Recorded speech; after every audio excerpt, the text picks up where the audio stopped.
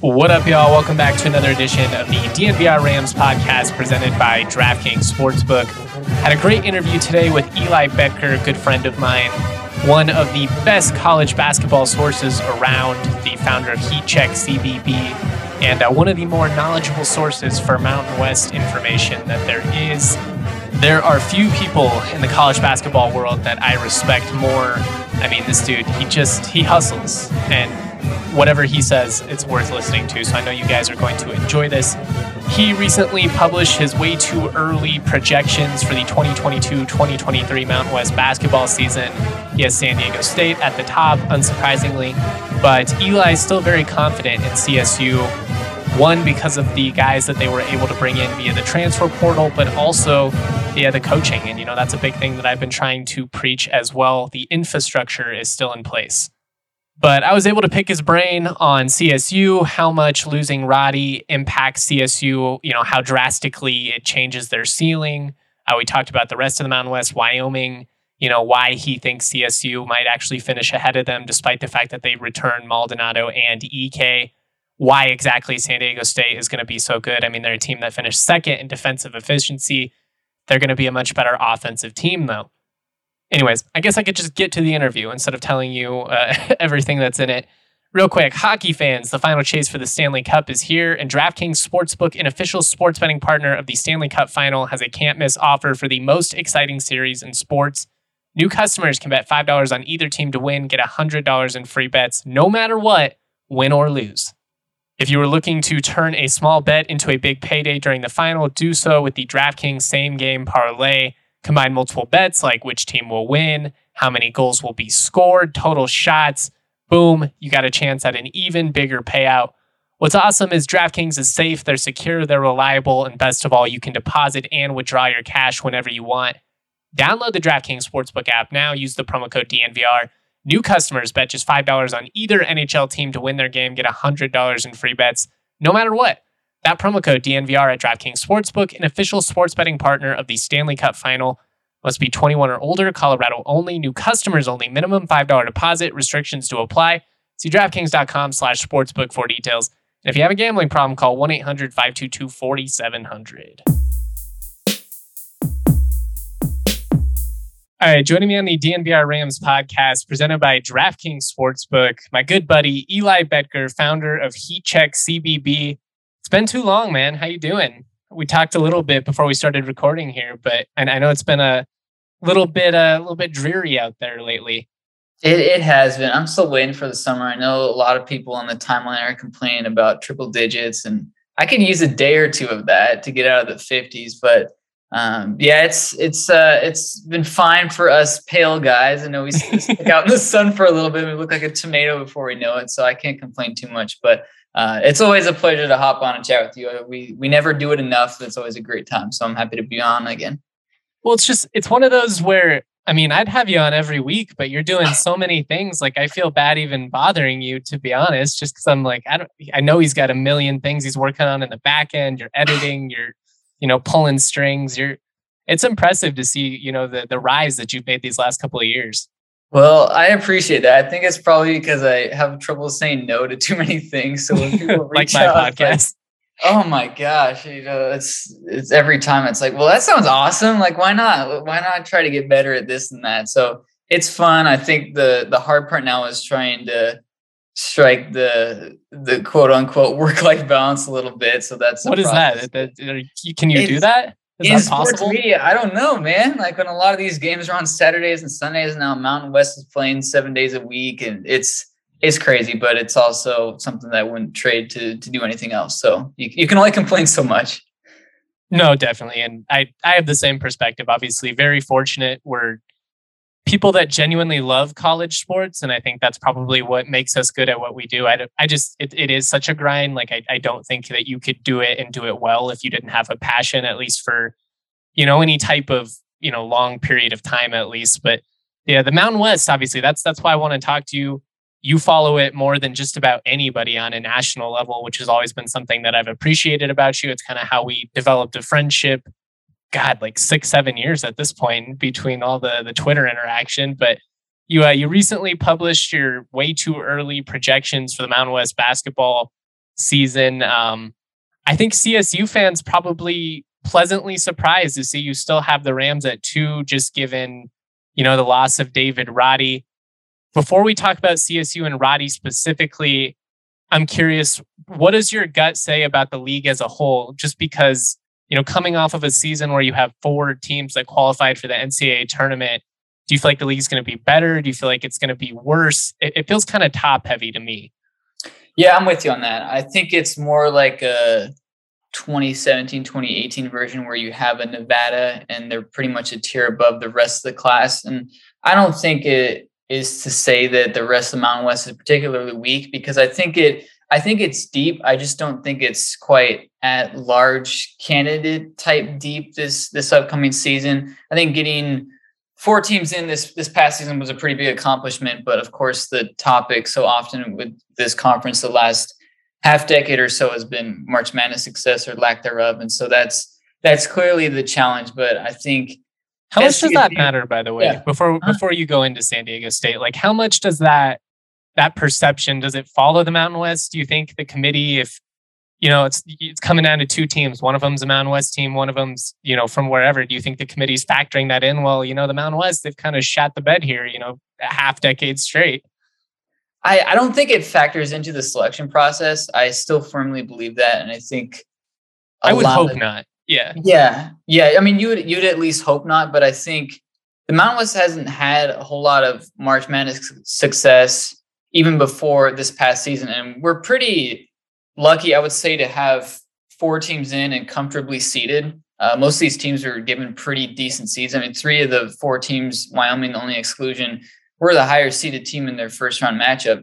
So I thought overall the team benefited from the selection process overall, but you have to win some games. I think just looking at a lot of the stats that I've done, just research wise for this conference, and teams that are seated between the say 5 and 11 range of the NCAA tournament, and looking at each conference's win-loss percentage, and Mountain West is right near the bottom. And it's unfortunate because there is such a quality mix of high-level transfers that are in this conference, top 100 recruits, excellent coaching. There's always been phenomenal coaches, and the fan base in this conference have been great. And it's so hard to win on the road in this league. And that's a reason why some of these teams aren't able to have that level of success, because they're beating up on each other. And maybe that's cliche to say, but I think overall, just to answer your question, and I don't think what you do in the NCAA tournament impacts what the following season selection process looks like, but it is a challenge as far as having national publicity, having more people talk about your conference, have more top level recruits consider your teams on the recruiting pass. I mean, everyone knows who St. Peter's is now. Everyone knows who Oral Roberts is now. And the reason why is because they won some games in March. And unfortunately for this conference, there just really hasn't been sustained success the last decade or so. Yeah, I think you nailed it on the head. I mean, obviously, we're Mountain West guys. We love the Mountain West. We want to see it succeed. But at some point, you do have to win the games that matter. And I mean, you have the same conversation with the bowl games and in college football. And I know, there's a whole debate about whether those even matter anymore. But the Mountain West hasn't been particularly impressive in bowl games the last decade either. And it's, at some point, it's just like that reputation, it does follow you, at least to an extent. The one thing I do like to throw out, though, is we were robbed of 2020 getting San Diego State and Utah State led by Sam Merrill, who I think that team was they were so much fun. And you can't convince me that between those 2 teams, they wouldn't have at least won 1 game in the tournament. But let's talk about San Diego State this year just a little bit, because I mean, with Bradley coming back and Seiko coming back and what they've added in the transfer portal, you wrote you could see them being a top 15 team. What's going to make San Diego State more different or more dangerous this year? Is it just the offensive abilities? Yeah, I think one of the things that limited SDSU's ceiling last season was just the overall lack of offensive flow within this team. And I had talked about this a few times during the season.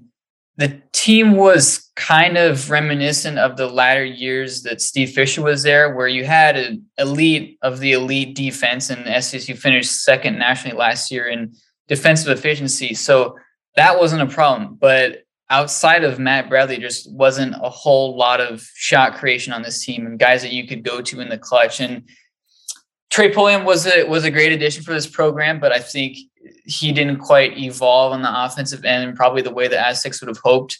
He had his moments and he had some big shots, but it wasn't necessarily there. And the front court overall is kind of more of a multi-positional defensive, virtuoso type guys, not necessarily guys who are going to be able to create with the basketball. And that's exactly what teams like CSU and Wyoming were really good at. When you could put the ball in EK or Maldonado's hands, or you could put the ball in Roddy or Stevens' hands, they were able to succeed in that. And so there's so many games where you reach the under 12 timeout and Matt Bradley has as many points as the rest of his team. And that it isn't a sustainable way to succeed over the course of a season. And it's good enough to be top 25 and possibly win a game in the NCAA tournament when your team is that good defensively. But the reason I feel that this year's team has a lot more upside is because of the transfer portal additions. And the one that I'm especially high on, which isn't too big of a surprise given my location out here in Seattle, but Seattle U transfer Darion Trammell, and I got to see him. I got to see Seattle U pretty much as any team in all of college basketball this past season. They're really fascinating to watch, and I think he is just the prototypical fit for SCSU and what they've succeeded at in the past. And when they've had a player who can create and distribute from the point guard position, like Malachi Flynn, like Devin Watson, those types of players, that's when they've been at their best. And Malachi Flynn was their star point guard when, as you mentioned, they had that 2022 season or 2020 season where probably would have been a 2 seed, if not a 1 seed. I don't think Trammell is an All-American candidate like Flynn was, but I do think he brings a lot of the similar skill sets as a guy who can score at all 3 levels, and he's a really adept passer. And between him and Lamont Butler, those are 2 guys who are top 30 steal creators in the entire country. So it's a great backcourt. They also added Micah Parrish, who's another all-league defender from Oakland in the Horizon League, and he was able to put up double-digit points per game. So I think there's a little bit more threats as far as the offense is concerned. And then you also have Jaden Ledee from TCU, who's coming off a redshirt year, and SUSU fans are super excited about him and what he can do. And I don't think he's necessarily going to start with Mensa back, but he should be able to elevate this offense quite a bit. So I think that they'll probably be a little bit closer to a top 50, top 70 national offensive team. And just based off that and still having the defensive chops, I think this is kind of ultimately what makes the Aztecs such a promising team next season. If anything were to hold them back, what do you think that would be? It's a good question. I think whenever you have guys who are transferring up, I think that is kind of a question. SCSU has been very successful with that in the past, but I think so much of it comes down to taking some of the offensive pressure off Matt Bradley. And so I think for some of these returning guys like Chad Baker-Mazzara, who clearly has a lot of upside as kind of a 6'7" versatile guy who can hit from the perimeter, seeing him on a more of a consistent level. Keshad Johnson is another kind of 3-4 who's kind of this, bulky physical guy. I think it comes down to a lot of those returning players being able to step up and take a little bit more of an offensive lead, because we know they can defend so well. Even Nathan Mensah, who's back yet again, it feels like he's been in the league forever and been just dominant at it. But I still think even he could take a bit of a further role as just some guy, where we've seen it with so many of the elite teams in college basketball, where if you do have a play breaking down, you can just dump it into your big man with 5 seconds left on the shot clock, and he can just do a quick post move and get you a high percentage look. I'm not saying Mensah hasn't done that, but if you can do that on a consistent basis and bail out SCSU instead of having Bradley ISO or Trammell ISO, then I think this team's in a lot better shape. So I'd look for some of those returning guys to kind of step up a little bit offensively and have more creativity. Breckenridge Brewery, the hometown craft beer of your Colorado Avalanche, is celebrating this historic winning season with people who have supported this community through such a challenging year By gifting Avs tickets to a pair of community stars each home game during the playoffs, even the Stanley Cup Finals, we invite you to nominate a stellar community member and an Avs fan who should get the chance to celebrate at a Stanley Cup game. Each game in this series, they are going to hook up a fan and a friend with tickets, gear to match, and of course, the drink of the season, Avalanche Ale. Breckenridge has been doing this throughout the playoffs. It's really cool. They support this community. I mean, they are donating a portion of all Avalanche sales to the Community Fund Boulder County to help benefit Marshall Fire victims. Visit breckbrew.com to nominate a community star and send them to an Avs playoff game. Check out the Breck Beer locator to find the close liquor store, grocery store, you name it, near you. You can always make an event better with some ice-cold Breck brews. All right, we're going to get back to that interview with Eli momentarily, but real quick, got to give you my DraftKings pick of the week. DraftKings pick of the week. I'm going with the Stanley Cup Series prop, and I'm going with the series total games. I'm saying the Colorado Avalanche win this in 6 games. You can get that at plus 225. Look, I would love to say the Avs are going to sweep them, but I think the experience that Tampa Bay brings to the table, you don't mess around with that. Also, you see the fact that they've been able to come back repeatedly throughout the playoffs. They've got, one of the best goaltenders on the planet. I feel so confident in the Avs. I mean, to an extent that it actually kind of worries me as an Avs fan, but I think they pull it out in 6, and that's why I'm going with the series prop of 6 games. And the nice thing about that is, while I do think the Avs will win, you don't have to get that right to hit the bet. You just have to get the amount of games that are played correct. So lock it in. That is my DraftKings pick of the week. You can go over to the Colorado Avalanche Tampa Bay Lightning series. Go to the series props. The second one listed is series total games. We are going to take 6 games at plus 225. Lock it in. We'll get into CSU in just a sec, but I actually think that's going to be a big key for CSU this year too is, can James Moores get you 2 or 3 easy buckets a game, where you just dump it down to him because there were times last year to get the ball and he'd panic. It's not that he doesn't have the athleticism. He's got to slow the game down. Before we talk about CSU though, just real quick, I want to talk about Wyoming, who you have 3rd in your preseason projected order of finish power rankings, but they have the conference player of the year and Hunter Maldonado, obviously Graham Ike coming back, or who you think is going to be the conference player of the year, and Hunter Maldonado. Graham Ike comes back, but they lose Jeffries, the best 3-point shooter in the conference. What are your thoughts on Wyoming? Because last year, my biggest complaint with them, or my biggest criticism, was just that they weren't deep enough, and that being so reliant on Ike and Maldonado and those 6-7 guys they had, it was going to be hard to make any type of substantial run. And to me, it just kind of looked like their legs gave out on them last year. It wasn't like a lack of talent or anything like that. And I also feel like Ike, you could kind of get in his head if he wasn't getting foul calls. You could kind of get taken out of the game a little bit. But just what are your general thoughts on Wyoming going into the year? Yeah, it's pretty similar to your assessment. I think bringing back both Ike and Maldonado is massive, and there's no underestimating that. Those are, I think, quite clearly the best 2, or at least the best duo in this conference, and one of the best duos probably in much of college basketball. I do think what you said is accurate.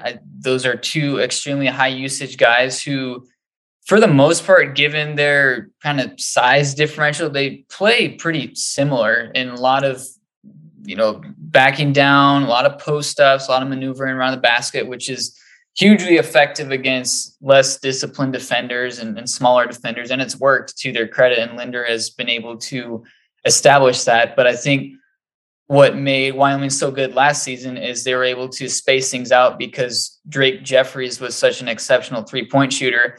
And from pretty deep too, he had a fair share of 25, 26-foot 3-pointers that he could hit at a pretty high rate. And so I think on paper, what I've seen from a lot of national resources is, Wyoming brings back Ike and Maldonado, and the expectation is they'll be just as good, if not better, given they also bring in 3 Pac-12 transfers.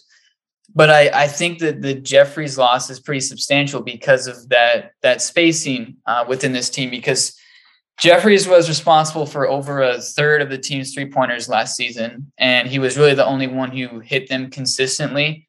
And when the offense is so post-based or just more of an old school type offense, given the skill sets of Maldonado and Ike. I kind of question whether or not teams are going to be able to pack it in and cause turnovers. And Maldonado, if I'm not mistaken, turned it over 10 times against Indiana in their first 4 matchup. And it was mostly because the Hoosiers have great athleticism, they have great length, and they're able to pack it in. And if they're able to shut down Jeffries, then you kind of have your ticket a little bit. So the additions that they have, the USC guys, Agbonkpolo and Ethan Anderson, I think those are good additions, and they contributed in the Pac-12. And Jake Kyman's interesting because he was a 3-point threat his first couple of years at UCLA, and his role kind of diminished and didn't shoot the ball particularly well last season. So maybe Kyman can be their new Drake Jeffries to like a little bit of a lesser extent, but I think this team needs spacing offensively. I think they'll still be pretty stout on the defensive side, but establishing a perimeter guy to kind of space things out outside of Ike and Maldonado, I think is really important. That's why I think ultimately I'm slotting them third for now. I'm going to share this article on my Twitter, so go check this out. I mean, I could sit here and talk about every team with Eli because I just like talking hoops with him, but I do want to get your thoughts on CSU, obviously, because this is a CSU pod. And as obviously the loss of David Roddy is massive, and I do want to kind of get your sense on how drastically that kind of changes your opinion on them and, you know, their ceiling. But you talked about Drake Jeffries being such a massive loss for Wyoming, and I completely agree. He was a player that I loved to watch last year, and I do think he opened everything up for them. You saw when Maldonado, you know, he tried to force a lot of threes in that Indiana game. They weren't falling. He doesn't have that ability. You know, I could see things getting a little wonky offensively. CSU brings in Josiah Strong, though, from Illinois State, a guy who statistically very similar to Drake Jeffries, and the amount of threes he was able to hit these last couple of years, kind of a lethal guy.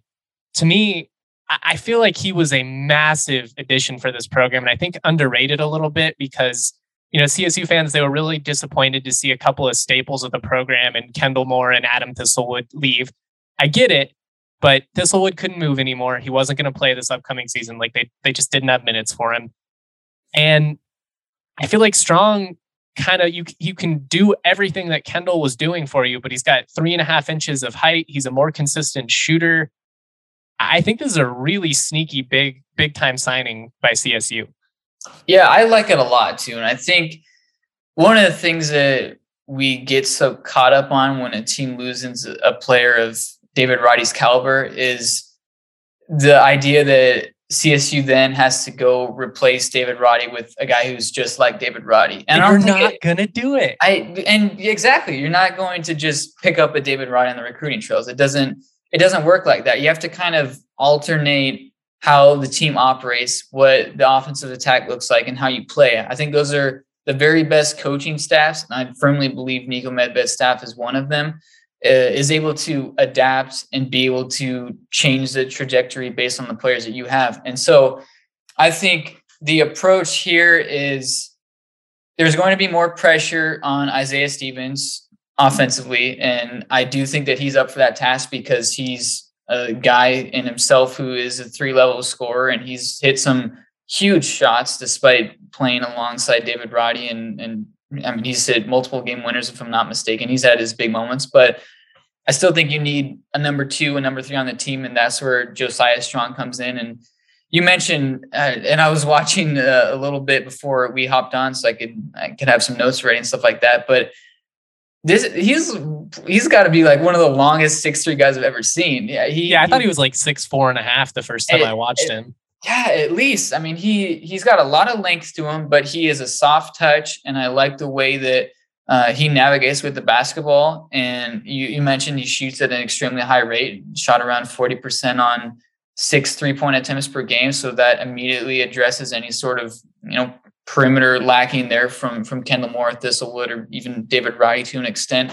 So I think having both Stevens and Strong in the backcourt gives you 2 guys who can pretty much hit from all 3 levels, and being able to do it on their own creation, basically. And it's something that I'm hitting a lot on this podcast, but I do think it's important, just given the style of the Mountain West and needing a lot of these guys to be able to manufacture their own points. So I really like the addition of Strong, and I think it's one that might go a little bit unheralded, just, given coming over from the Missouri Valley, and a lot of people will be talking about the loss of David Roddy, but and of course the addition of Patrick Cartier, and I'm sure you'll want to touch on that a little bit. But I think overall the theme is you don't have to replace one player with another player who's exactly like that player. I think you can kind of go in a different direction.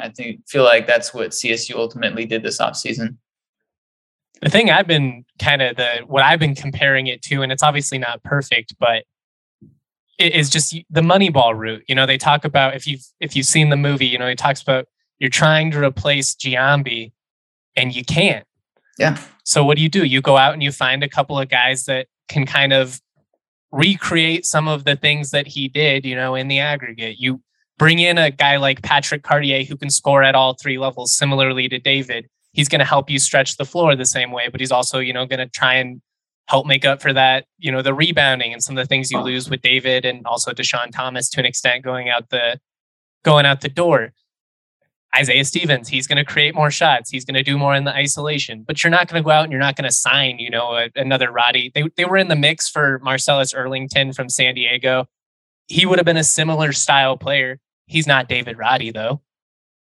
Yeah. And I think that's one of the misses that I think will be kind of the underlying talk of the offseason is not picking him up and San Diego. I think they kind of got screwed there. I think you're totally right. I think CSU thought David was coming back.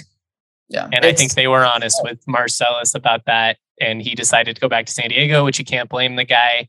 But yes, sorry, I didn't mean to interrupt you there. But David, and you can't blame him, but David choosing to go to the deadline really kind of hurt CSU in a recruiting standpoint, because we're just so late in the cycle now.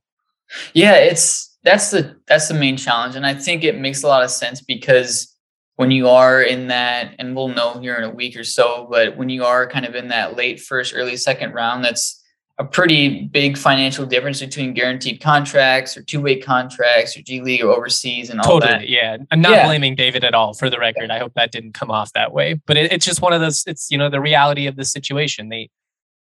He was a fringe prospect, or he is a fringe prospect. It's going to be kind of a tough process for him. It came down to the wire. CSU had to do right by their guy. It's not like they can tell him like, hurry up, we leave or stay, they got to do right by their guy, but it didn't pan out in CSU's favor. Yeah, it didn't, but I think ultimately, given a lot of the transfer losses that similar programs have had, or inability to pick up particular players in the portal, there have been some teams that have been extremely unlucky in the portal. And obviously coming from not to take too far of a left field approach here, but coming from a Purdue family and following them closely, they're slim pickings in the backcourt, given a lot of the guys that they missed out on the portal. So I think landing Josiah Strong can ease a lot of the offensive production questions, and also landing one of the best Division II players in the entire country also helps out the front court a little bit. But you're right. When there is a player who comes down to a deadline, and not a player who's on Kentucky or a Duke, but someone who's your pivotal number one guy on potential top 30, top 40 mid-major team, then yeah, it's a challenge. But overall, I think the staff recovered pretty well and still have a pretty high talent level entering next season.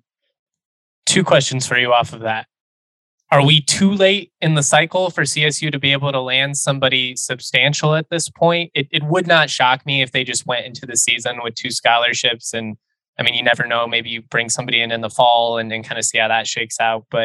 And then off of that, what are your thoughts on David Roddy as an NBA prospect?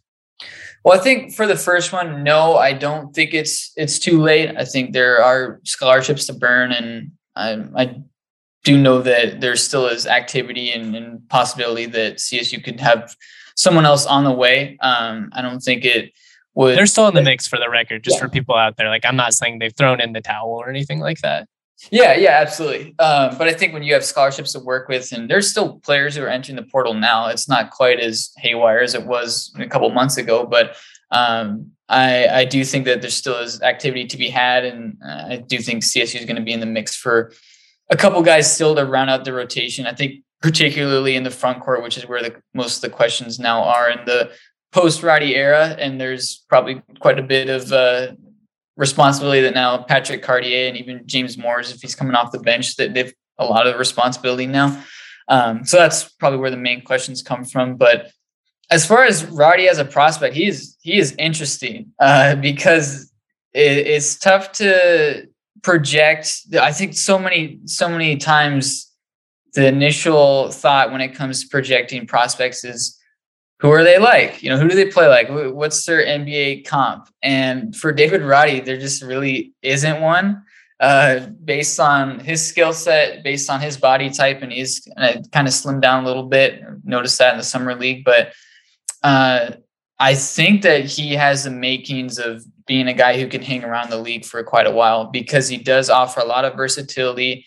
His offensive game has grown substantially over the years that he was at CSU, and he might not be the flashiest, but he presents a lot of mismatches based on what he can do and just the overall strength that he has. So I like his upside as a pro guy. And I think whoever lands him, I would imagine it's probably late first round, if not top 35 or so.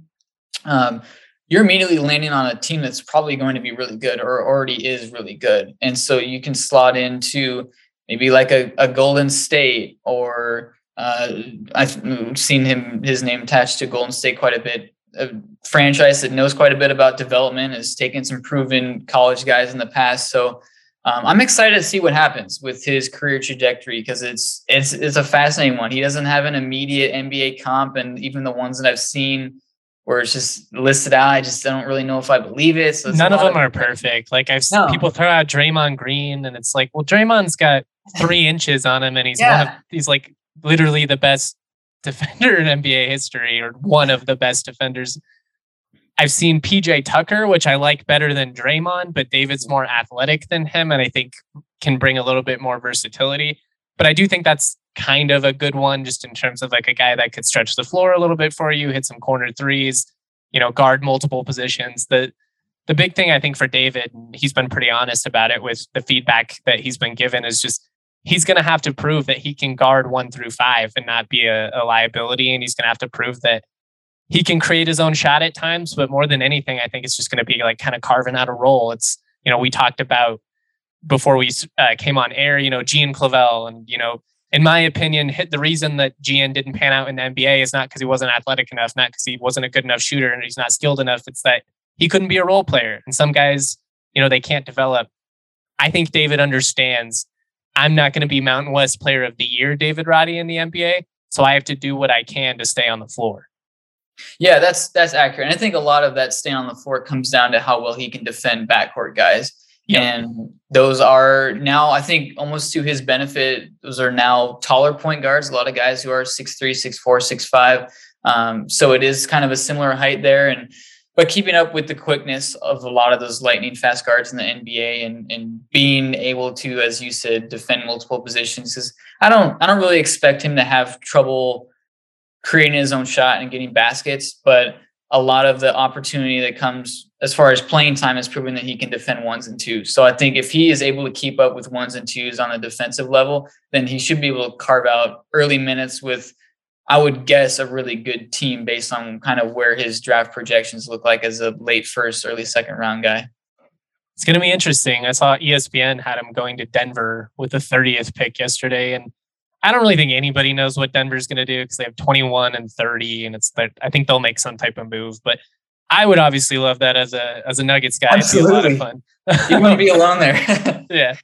Yeah. I'm going to let you go here in a couple of minutes, but just real quick, I want to touch on Patrick Cartier. Obviously, just coming in, it's going to be big shoes to fill. Like, again, I want people to temper their expectations. He's a very skilled player, one of, if not the best, Division II transfer in the country. But I mean, he's still coming up a level, and it's going to be interesting to see if he can kind of eat up, some of the defensive. Good Lord, getting tongue tied here. Eat up some of the defensive assignments that Roddy was responsible for, and kind of be in that 4 that serves as the stretch 5 in other times. And I don't know. I'm very intrigued by him, but I just want people to have like realistic expectations too. Yeah, I think that's accurate. I'm curious what CSU does with him, because as you said, I think he is maybe more of a 4, if not a stretch 5, because he does have quite a bit of perimeter shooting ability from what I've heard and what I've read.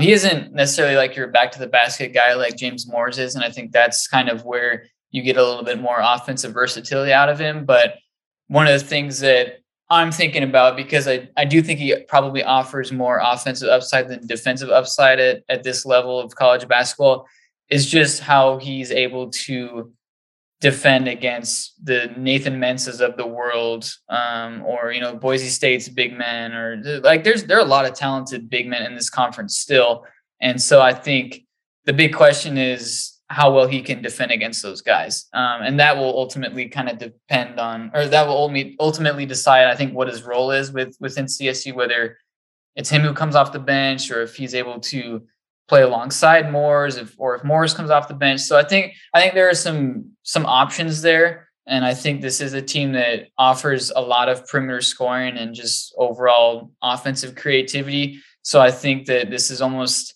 if you want to play him at the 5 and have the likes of Strong out there and Stevens and Tanjay, who we haven't even mentioned yet, like that is a tremendous lineup that can offer a ton of perimeter shooting. But I do think ultimately he has to prove that he's able to defend against some of the bigger skilled forward and front court players in this conference.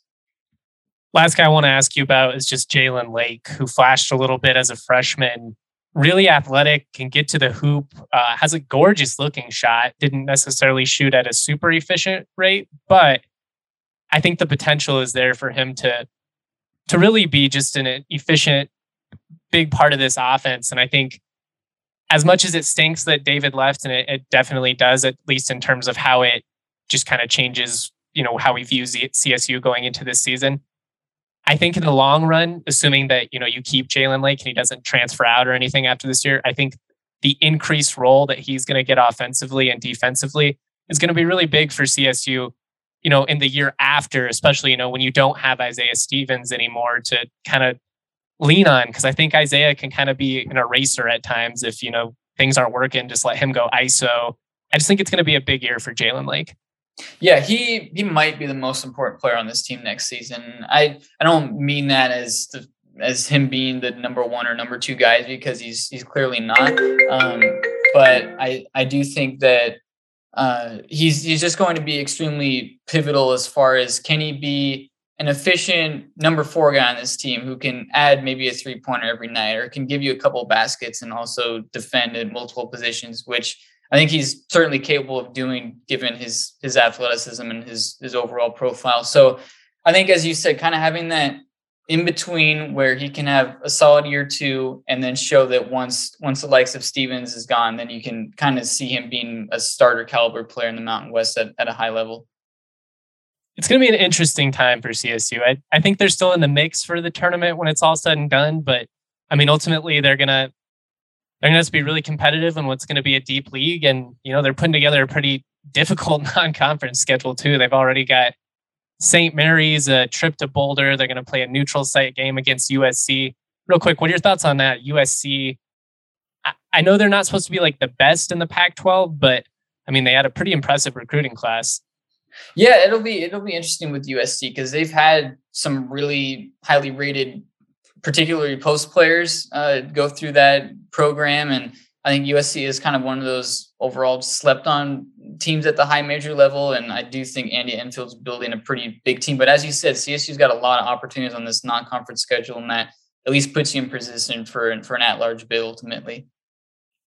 Well, Eli, I really appreciate you giving me some of your time. Make sure you go follow him. Check out Heat Check CBB. They do some of the best work around, and I'm not saying that because he's my friend. I'm saying it because it is the truth. Go subscribe. You will not regret it. Appreciate you, man. Peaches out of Palisades, sweet as mama's marmalade. This shit sound like summer days, the windows down on Harmony. The family band sing harmonies, my daddy played the drums. My mama slapped that bass, my sister sang these songs.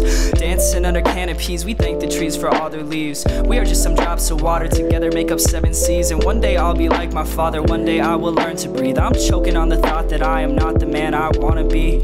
I got blood on my shirt, like I wear my heart on my sleeve. She said I look good in red, but that went straight to my head. So now she's rocking my tees, tucked into new Prada jeans. And we ain't spoken a month, but I just saw her last week. The lipstick stain still on my cheek, like we ain't talk enough. And we always seem to laugh, but never nod at us. So the future's looking grim, it's kinda ominous. And this song ain't about love, that'd be too obvious. See, this is more about lust and all of my misconceptions. And this is more about me and all of my self-deception. I'll tell myself a lie 100 times, don't need corrections. But every night I pray to God, I hope I learn my lesson. And the peaches out from Palisade, and they sweet as mama's marmalade. And this should sound like summer days, the windows down on Harmony. The family band sing harmonies, my daddy played the drums. And my mama slapped that bass, and my sister sang these songs. Dancing hand in hand, we were tripping 2 left feet, like a middle school slow dance. No one knew how to lead, but I'm still thankful for these days, they put a smile on my face.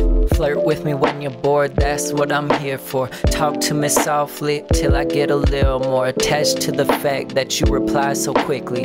Dash and retract only when you get sick of me. Sit back reminiscing back to when I got them digits. I swear I need a witness or somebody quick with pinches. I was out there floating, all them feelings felt indigenous to places I don't visit. Heart eyes when I'm grinning, heart eyes in them emojis. You said you won't be on me, I said you won't be lonely. You can count on me like a bank teller counter.